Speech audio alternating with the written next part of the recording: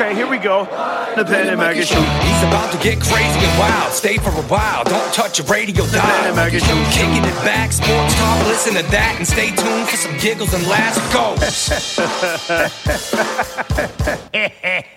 Welcome to the Planet Mikey Show. It's episode 61, Planet Mikey Podcast. I'm staff announcer Peter Puller. And unlike Don Pardo, I'm still breathing. Also, unlike Don Pardo, I do not get paid union scale. But that's another story for another day. Along with Babyface Kitchen and Forever Young Bill Smith, we salute our sponsors, Leonard Hair Transplant Associates in Boston, Newton, Quincy, Worcester, Salem, New Hampshire, and Warwick, Rhode Island. And coming soon to Uranus, Joe Fish Seafood Restaurant, North Andover and North Reading, and my grandma's world-famous coffee cake at mygrandma.com. And now your host, a man whose butt has squished more birthday cakes than Sparky Lyle, three-time Emmy Award-winning TV heartthrob, and winner of the Boston Magazine 1992 Best of Boston Award for Best Sports Anchor. Here to tell us why he's won nothing in the past 25 years, Mike Adams. Hey, thank you very much. Thank you. I'm going to be making my announcement about my future in radio in the next week or so. But meanwhile, I want to go back in time. With Smitty and Ben Kitchen to the reason I got into radio. There's one man that's responsible for me getting into the radio industry, and it's my initial inspiration from a guy named Joey Reynolds. And before there was Don Imus, before there was Howard Stern, there was a guy creating radio mayhem across America, Joey Reynolds, a.k.a. Joey Pinto. He's Italian, which is always a good thing.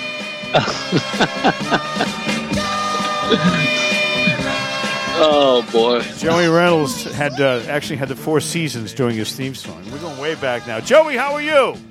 I'm good, Mike. It's good to be somewhere. I'm on a bus. Why are you on a bus? Speaking of the Four Seasons, I used to travel with them. I didn't take payola when I was a disc jockey. I didn't believe in it because I didn't want anybody to own me. Mm-hmm. So my father called me a schmuck. But the fact of the matter is that I never got paid off for playing any of the records and making them hits, which in the early days it was okay to do that until they put a law against it. Now they call it lobbying.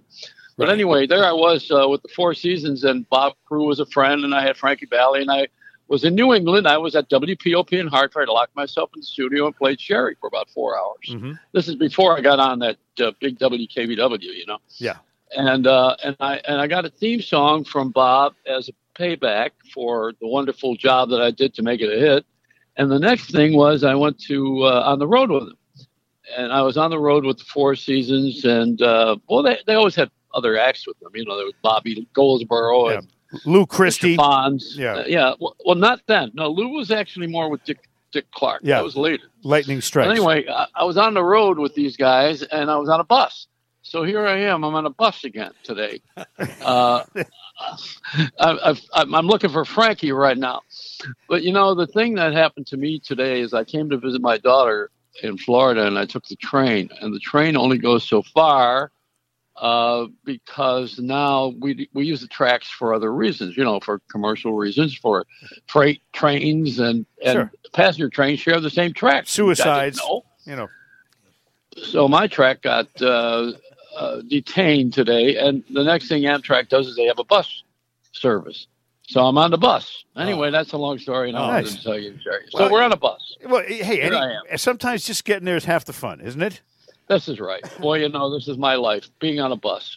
Well, your life has been an extremely interesting one. First of all, just so you know, we have some people in common, okay, that I'm going to just throw out a couple of names here, and I want to make sure that they say they know you. I'm not sure they do. Let's start with Dick Robinson. Yeah, well, of course. Connecticut School of Broadcasting. Hi, everybody. Dick Robinson, babe. How you doing, babe? Everything's wild. How's your Clyde? I used to listen to him and you back in the old days of AM radio. Well, he was a very interesting guy. He opened the Connecticut School and had me as his first speaker. And it was at the one of the hotels downtown in Hartford. And I spoke in the room to about 20 people, and I asked them why they were spending all this money to get into radio when it was dead. That was years ago. And so Dick says, I don't think I'll have you at the commencement if I ever have you again. So he never asked me again. Well, Ben Kitchen, who's here as the associate producer of the broadcast and CEO, he went to the Connecticut School of Broadcasting. I went there too. I had Walt Pinto, not Joey Pinto. Yeah, Kent Clark. Yeah, well, he got shot in the ball. He did get.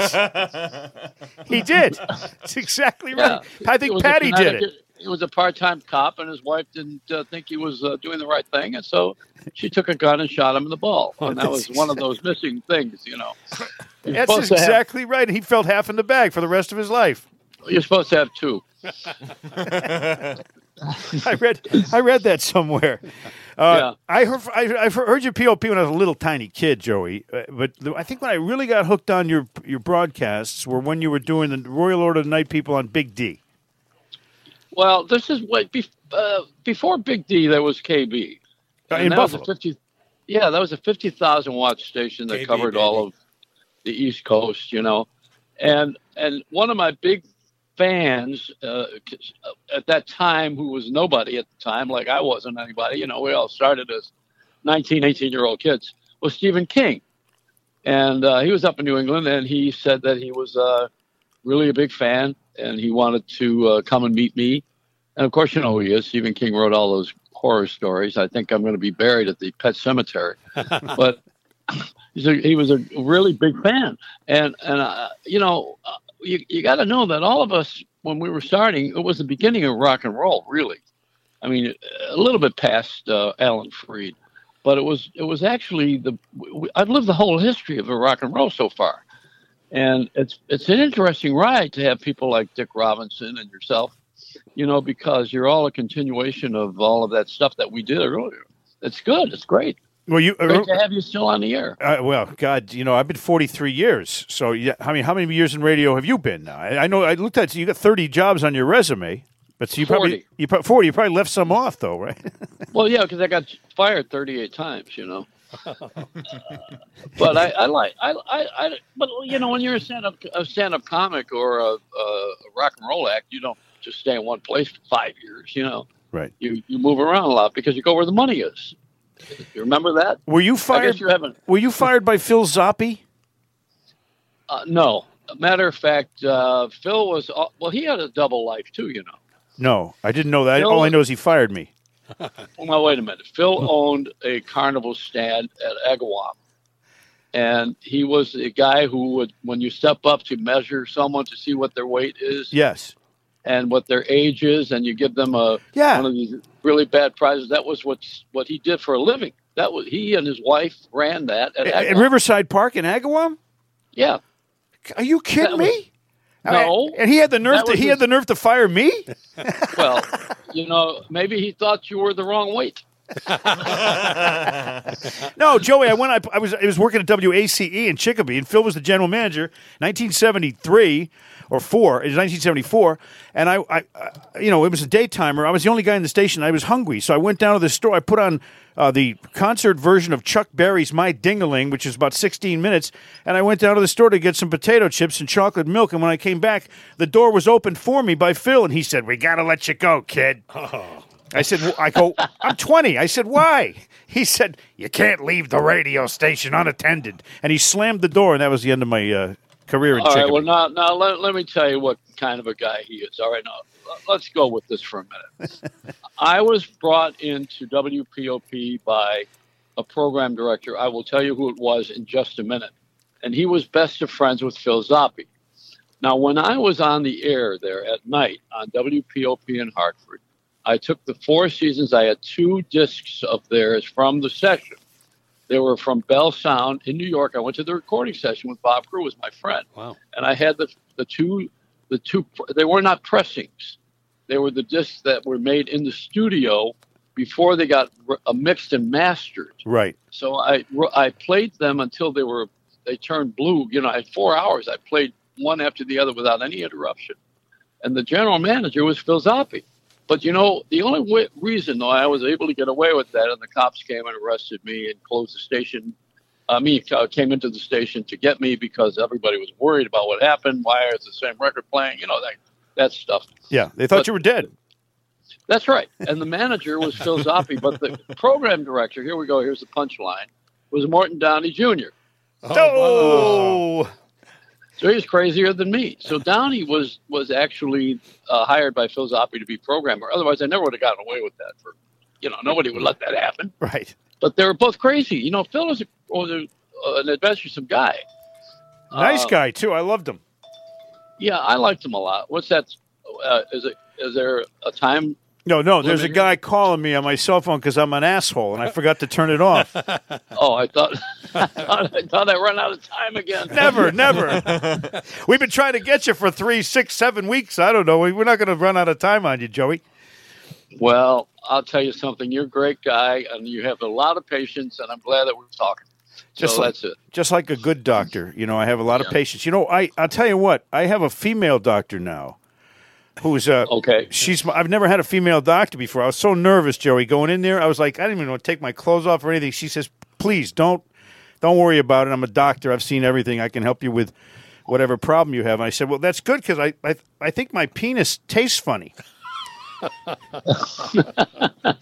No, I didn't. That didn't happen. Oh boy, I know. I'm sorry. So I guess you got so much history. This is unbelievable. Tell me about nailing your shoes to the program director's door. Well, after you experienced, listen, I've had a lot of experiences. The one in Buffalo was very good. I was there for a few years. I had the #1 ratings in the country, and there was a telethon. And the telethon was with Frank Gorshin at the time. He was the Riddler, Joker, sure. Batman. And also the other guy was Forrest Tucker, F Troop. Those are the stars of their day. And I had him on the air on the radio talking about the telethon for the Variety Club. Yep. And I was exposing the idea that the telethons paid for people to appear. And that was not, in those days, you didn't say things like that. Now everybody's looking for the dirt. We didn't talk that way on the air in those days. We didn't tell everybody all our secrets. Sure. So I got on the air and I exposed the fact that they were getting $10,000 to come and do the show. And then Frank Gorshin wouldn't do any impressions, although he was famous for it. And I had a big thing with him on the air. He wouldn't do it? No. There's a good reason. I'll tell you why in a minute. Okay. So now Frank was a horrible guest. He didn't want to talk. He didn't want to say anything. And I said, come on, you're getting $10,000 to do this. Well, he furiously ran out of the control room. Huh. And I said, and Forrest Tucker's getting a case of bourbon. Oh, my God, that's all I needed to do. So now the president of the company who was there for the telethon comes in and fired me. And I said, well, you can't fire me because I don't work for you. I said, I work for Jimmy Arcaro, so he fired him. And then Jim came in and fired me. So I went to his door and I nailed my shoes from my dressing room because I had a TV show, and I put a note in them. I said, fill these, you asshole. And that was the end of it. Fill these. That story was... Years later now, Howard Stern was on top with his great show and his great marketing of himself. And, he did a wonderful job. And so Howard had me on one day, and he says, is it true you nailed your shoes to the door and said, fill these, you asshole? And I said, yeah. He said, that sounds like something I would do. That sounds just like him. That's pretty good. And I said, Howard, when you were born, there was a star in the east. Me. We interrupt this portion of the Planet Mikey podcast for our very important commercial announcement. Take it away, Mike. From the star of the East in the world of betting. It's CLNS50, your code. Write that down right now, CLNS50. Why? Because you can use that at betonline.ag to make your Super Bowl bets and any prop bets you want to make as well. I did very well last week. I'm happy to report, gentlemen. Remember that our headquarters for placing your wager is betonline.ag. And Ben is here to tell you, because he really is anxious to speak up for the first time in this podcast. What's the code, Ben? CLNS50. CLNS50. CLNS50. CLNS50. You ruined it, Bill. I know. Sorry. Hey. Yeah. Hey, Bill. Yeah. It's good to talk to you this episode. Thanks very much. We return now to our regularly scheduled podcast of the Planet Mikey Show. I actually replaced Howard Stern at WCCC in 1980. He worked for a guy who was an engineer. Yes, Cy Dresner. Yes, and he wasn't really a generous person. Not at all. In fact, he let us both get out of there. But the thing is, too, I want to tell you somebody who replaced me, Ken Griffin. Yeah. Well, Kenny was doing my routine. You know, he worked for me in L.A. Did Yes. you know that? I knew. Yeah, was it not KMPC? No. He was at the Buckley station, KGIL. Oh, okay. But he worked for my company, which was the company that did those jingles with the over-the-intro records, you know? Yeah. And I had a very successful company. There were about 20 people, and Kenny was the production manager. And listen to this one, because Kenny was great. You know, he was very, very smart and funny and unusual, and he did all these impressions, you know. But in the office, you know, he was very organized and a serious guy, real serious. So one day we screwed up on a radio station. I had all the Bill Drake stations. I don't know if you know who that is. Sure, Drake's. But I made all these jingles for radio, and they had to be on time, you know, because they were hit records for that time for the week. Sure. And every week we had to send a new batch, and somebody screwed up an order to San Diego. And I called Kenny, and Kenny says, well, it was Popejoy's fault. Now, listen to this. When I had the company, I knew L.A. was filled with traffic, and nobody could get around easily. So I created floating working time. So all you had to do was call someone the night before, and then that person would cover for you. Okay. And then, you know, the job would get done. It didn't matter what time someone arrived at work, as long as someone tag teamed and got the other person in. Mm-hmm. And it was rather revolutionary for LA. It worked pretty well, except we screwed up, and one of the guys didn't call, and it happened, and it all falls on Kenny's job. And I said, Kenny, what happened? He said, it didn't happen. I didn't get the call from this guy last night. I didn't able to juggle it around. And I says, in other words, and then he goes through the whole story again. And he says, hello. He said, there are no other words. Are you kidding me? No. And so, which brings me around to Cy Dresden. Cy, yes. He offered me a job, and I said, I would like to be paid what I'm being paid at WDRC. And he says, how are you being paid? I said, I'm paid by the word. Wait, what are you crazy? What? Cy Dresner? What are you nuts? Never happened. Never. No, I know. I was making $275 a week. You know, when I got out of there with it, and that's exactly what Stern was making. You know. Yeah, that's all. The guy was an engineer. He didn't care about. No, he was right, and he wasn't even a good engineer. He used to. He was very bad at wiring that station together. We barely got it on the air most days. It was terrible. We didn't turn on the AM transmitter every morning. We just stayed on FM. Oh, when Ken Griffin replaced me in '77, it was Dick Robinson. Dick Robinson had bought a radio station, WRCQ in Farmington, and he brought in Kenny to take over the morning show. And I was 23, and I got fired. And I said, "Oh yeah, it's Ken Griffin, for Christ's sake! Of course, you know what? No big deal." And I saw Ken in the hall, and Ken says, "Mike, remember this. It's always better to be a has-been than a never was." I thought it was pretty good. You know, it summed it up nicely for me. So you were in Detroit, you were in Cleveland, New York, L.A., Buffalo, Hartford. You don't have enough time to give all these markets. I don't think I do. But you were at KMPC, weren't you there? With the game show hosts out there at KMPC, weren't you there? I was at KMPC, and I also had a comedy hour, which Tom Chauvin produced. Remember him? Yeah. So I had a show that followed the Angels games on all of the Golden West stations. It was syndicated by Golden West. Yeah. And that was every game. After the game, for 1 hour, we had a comedy hour. So I did that. Plus, that's how I got to do the first satellite show in the country, which was Satellite Live. And because I was on KMPC and I was an outlaw, they thought I'd be a good host for that. And I stayed and did that show for 3 years. Now, you also, I couldn't believe when I saw this, because I didn't know this. My first job in radio was Manchester, Connecticut, at WINF. Were you? Yeah, I was there. You were there, too? I was there for 1 day. I mean, I got on the air. And they had a shopping center that they were broadcasting. Yes, when I got the Parkade. I tear the place apart, so Chauvin couldn't get me out of there fast enough. The Manchester Parkade. Are you shitting me? That's great. See, I didn't know. A lot of people stopped through at WINF briefly, but I didn't. 1 day, that's amazing. You know. Well, you know what's really dangerous is I have a good memory and I remember everything, and everybody hates that because I'm Italian, and we're not allowed to talk. I grew up in an Italian neighborhood in Manchester, Connecticut. This was my first job in radio, right? They had me doing overnights. And and it was 3 hours of religious evangelists talking, right? And at 5:45 in the morning, they had this show that was on electrical transcription, ETs. It was called Lifeline. It was a redneck show out of Texas with Melvin Munn. And it would start, "This is Lifeline from Dallas, Texas. I'm Melvin Munn." And he was a serious redneck. Well, I was such a rookie, Joey.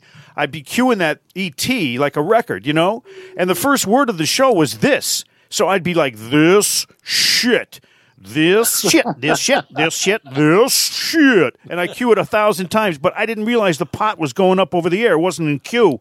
It was going over the air. So it's 5:45 in the morning, and I'm cueing this thing 1,000 times. This shit, over this guy's fucking program. And when the boss comes, the guy you comes. weren't too far off, because the guy who was really tracing you was Uncle Jay in the afternoon. Remember him? Yes, Uncle Jay ended up on Channel 18. Yeah, he was very, very good. Very freaky. Back in those days, there was not a lot of talk radio, if you recall. No, not at all. And it was a different kind of talk radio. It wasn't about answering phones and arguing. This started in Manchester, in that market in Hartford, right? With Jay. Jay was very good. He was in Boston, Yeah, he was afternoons, right?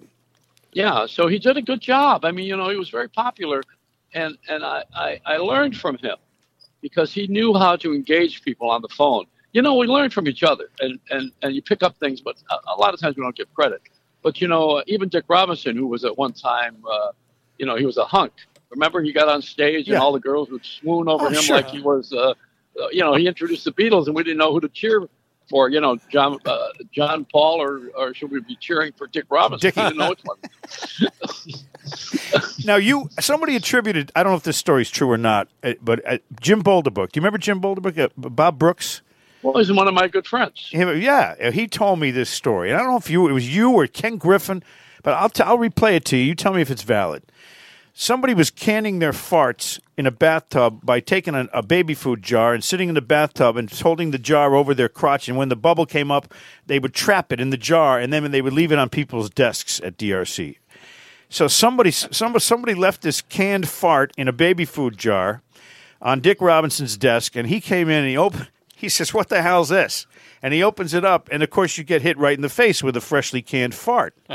And Dick said, first thing he said, I thought it was Jim. I know Brooks was Jimbo. He turned to me and said, "Oh, Christ." He goes, "That's wild, babe. Did you fart in that jar?" Now, were you there for that? No. But Oh, that's too bad, because I was hoping to validate that one. I don't know. There's probably named a group the Canned Farts or something. He played a lot of records. Canned Heat. Now, you went back to POP in 74 for a guest visit. I remember this vividly because I started at POP in 75.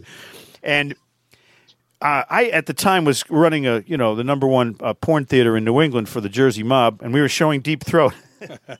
And well, wait. No, stop on this now. Yeah. Because I want to. Let's go to current. Okay. Yeah. No. Wait. Stop with what you're saying.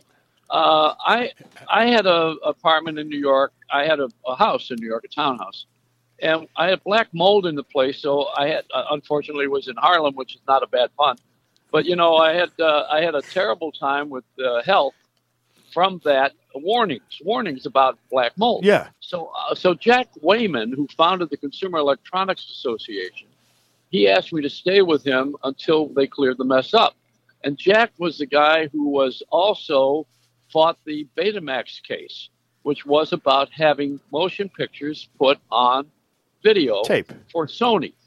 Now, there's two things that happened. Sony was only a 1 hour format on their home use. Right. And the VH was the 2 hour format, if you remember, JVC, right. Japanese Victor Company. So what happened was they were fighting Motion Pictures, Jack Valenti, head of the American Film Association, on the right to use motion pictures on video and sell them in stores. They were fighting them. The Motion Picture Association did not want that to happen. So the 70s. So the only films that they could use was porn. like the Green Door and Deep Throat and all those things got famous. Deep Throat was 58 because 58 they minutes. were the ones that were allowed to be sold in stores on tape until the Congress allowed the fact of matter for motion pictures, major motion pictures, to be allowed to be on videotape. Now, ironically, Sony bought Columbia Pictures. As you know, years later, they had DVDs. And if it were not for that, we wouldn't have this great, vibrant global business in motion pictures if it were not for the fact that they had gotten the permission to run those videos on, or those films on video. Right. Now, but the people, every year when you go to the Consumer Electronics Show, the reason I'm telling you the story, downstairs in the halls, it's 2 million square feet. I just came back from it. And it's every year I go to the Consumer Electronics Show for the conferences. The conferences and speeches are great. But downstairs is the Dirty Show, Sure. which is the AGFA or whatever they call it, the American Adult Film thing.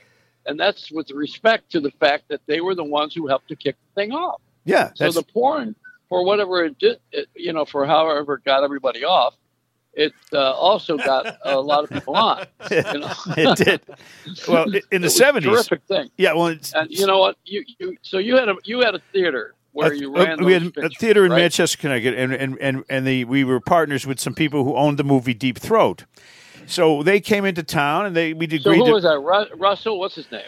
Well, it was the guys. It was the guys from Jersey. But okay, never mind. Go ahead. Yeah, pick up the movies at the bus station. But so we ran some ads on WPOP for your guest appearance on when you just came back for that one show or whatever in 1974. I don't know, probably Gary Gerard and Pellegrino roped you in, Dick Springfield, but. You were on the air, and the ad ran for Deep Throat at the Manchester Twin Cinema, and you came on afterwards and you said, Deep Throat? He goes, geez, I thought that was a Disney movie about a giraffe.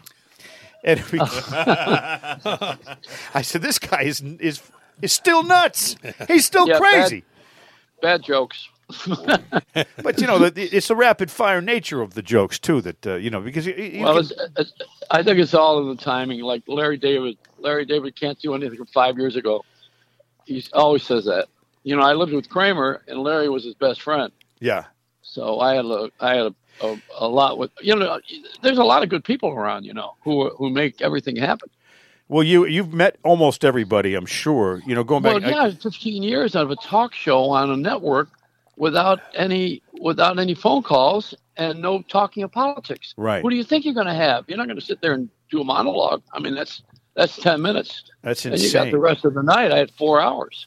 It's a long time. Who was the best? And you got everybody. I've had everybody on the air from New York that I could think of, and everybody who was ever important comes along. But you know who's really important, and you're doing it right now. It's the social network. It's people.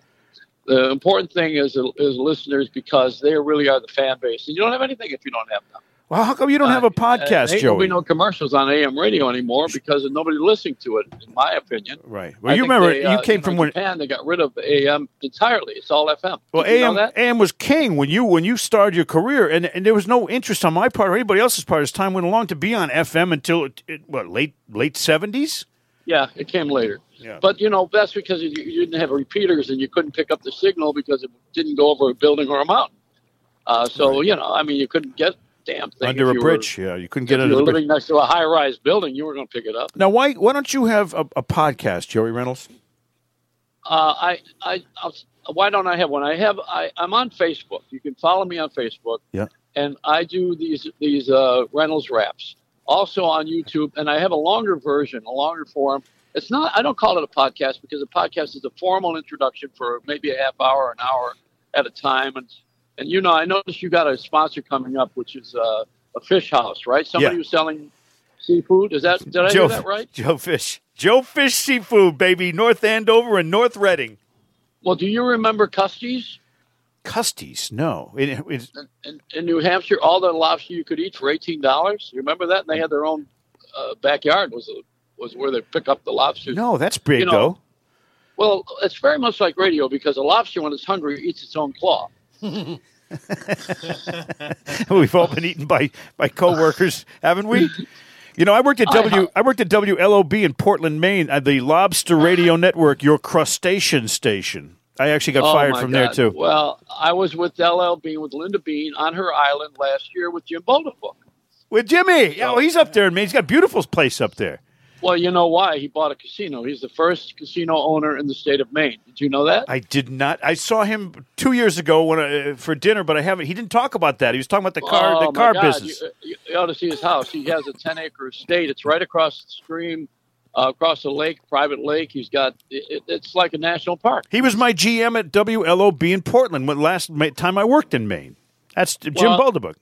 Yeah, he's a very successful guy, and he had thought to put gambling in Maine, and it failed the referendum, but he stuck with it. And he got some other partners with money, mostly car people, because he was a car guy. Yeah, he had an auto agency. He created an agency that handled auto dealers on the professional level, not on the consumer level. Right. So what he did was he fought to get this casino because back when Carter was president, the Indians had a choice to take a reservation money from the government, and they just qualified for this right that even Hard Rock has now, Seminoles and the Mohegans. So Jimmy opened a casino. He sold it for $150 million 2 years ago. Oh, my God. He and his partners, he made a pact with the devil, I told him. No. One of those guys up there is Bob Fuller. Speaking of your announcer. The Fuller. Bob Fuller 4? Yeah.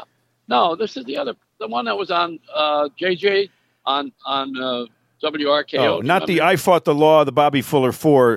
No, that's the record. This is the jock. But, we've had a great career with radio and records and everything, but you didn't mention the thing that I'm most famous for right now. Right now? Yeah. Let me see. You being on the Oprah Winfrey Show? No, I'm kidding. I'm kidding. All the stuff's old. Everything's old. You can't live yesterday. The thing that being on a bus? Yeah, that's it.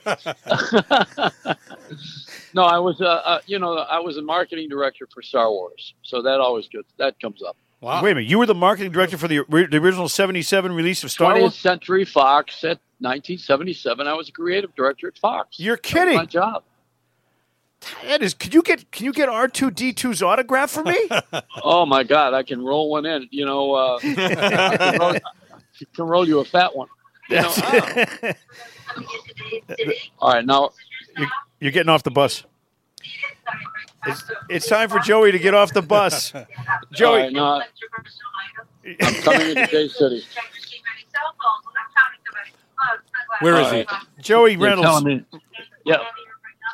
Have you had enough of my crap? Because I'm going to get off the bus now. Joey, thank you, and do an intro to Rats in My Room for us, okay? Because we're going to close with that, bud. Oh, Rats in My Room! My God, that's. I had Tiny Tim record that once. You know that? No. Never got. How can I know that? That record was not released. It escaped. Ladies and gentlemen, the great, not the late, Joey Reynolds. Thank you, sir. Have a nice. Well, wait, and Mike. No, wait. With due respect, yes, you're no slouch. Come on. We're really very. I'm a hell of a slouch. You're a terrific host. I know you are, and I'm not saying it to falsely flatter you, but I know you are. Everybody says that. So you're a good guy, and thank you. I hope someday to sit down across from you. So come to Little Italy, and I'll give you some cannolis and buy you dinner, and then we'll sit there and I'll have some of your famous cheesecake, and we can go visit Boulderbook in Maine because he's a great friend of mine too. Well, you come to Little Italy, and I'll take care of you, and so will the mob. Thank you, Joey. All right, I love you. Nice talking to you. And you can't vote on it, Mike. You can't vote on it. Goodbye, Mr. Fuller. Thank you. Rats in my room. I am bothered by those rats in my room. By those dirty little rats in my room. I can't stand rats in my room.